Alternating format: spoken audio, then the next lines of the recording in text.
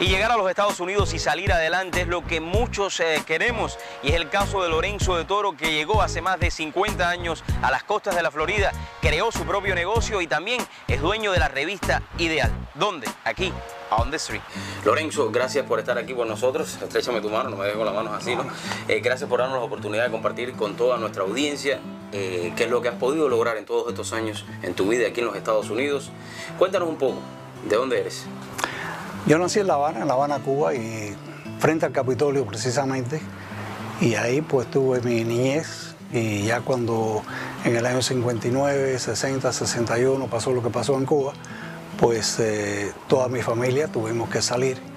Gracias a Dios llegué a Estados Unidos y desde el principio me pude desenvolver en el mismo giro que siempre habíamos tenido toda mi familia y yo, que es la óptica. Mi padre tenía el título número 5 de la Universidad de La Habana.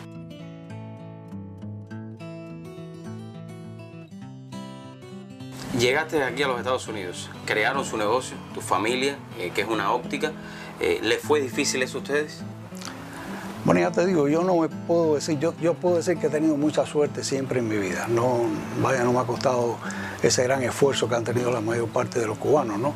Al principio aquí tú veías médicos y abogados trabajando en los elevadores de los hoteles, una cosa increíble, y fregando platos.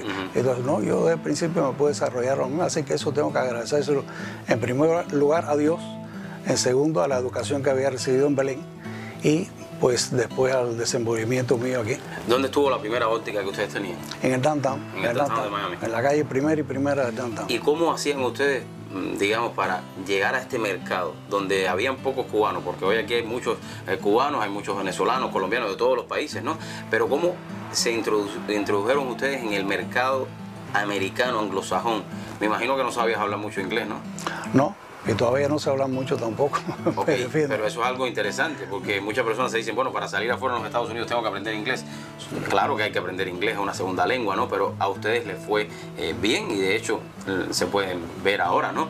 Pero ¿cómo se metieron en el mercado, en el downtown de Miami, donde todo el mundo hablaba inglés? Bueno, pero no, en esa época había bastante cubanos por el downtown y no había competencia prácticamente. Porque la única óptica que hubo en el downtown fue la óptica López, al cual nosotros le hacíamos los exámenes. En fin, te puedo decir que yo he tenido suerte siempre, la verdad es esa. No me quejo, gracias a Dios, gracias a la educación que recibí en Belén y a mi familia, por supuesto. Versalles de Toro Optical, ¿en qué podemos servirlo? Sí, hacemos exámenes de la vista, todo completo, atendemos la mayor parte de los seguros. En fin, aquí estamos a su disposición. Cuando guste, pase por aquí.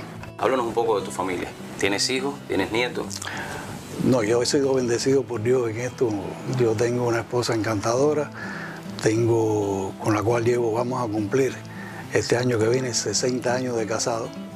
Y tengo 4 hijos, 3 hijas y un hijo que vino al final. Tengo 10 nietos y 8 bisnietos. Así que espero a lo mejor algún día ser el tatarabuelo también.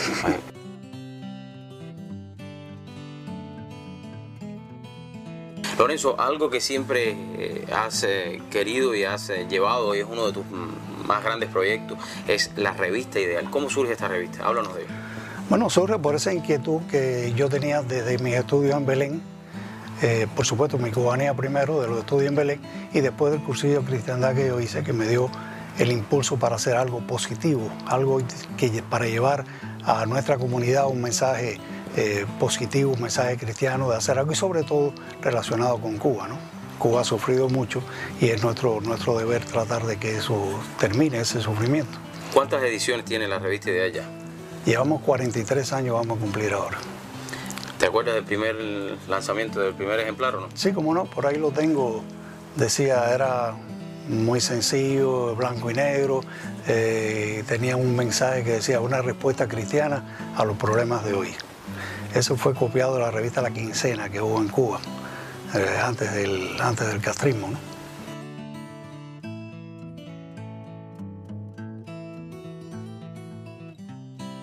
De todos los que has entrevistado que están en esta revista, ¿quién ha sido el más que te ha llamado la atención?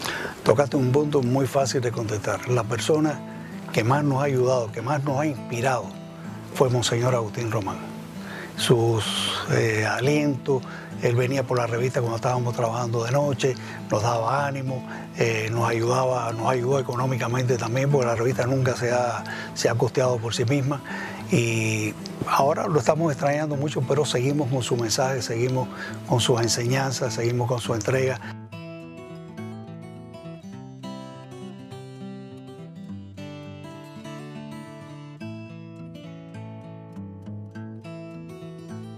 Lorenzo, ¿te sientes un ser humano realizado, una persona realizada con todos tus éxitos cumplidos?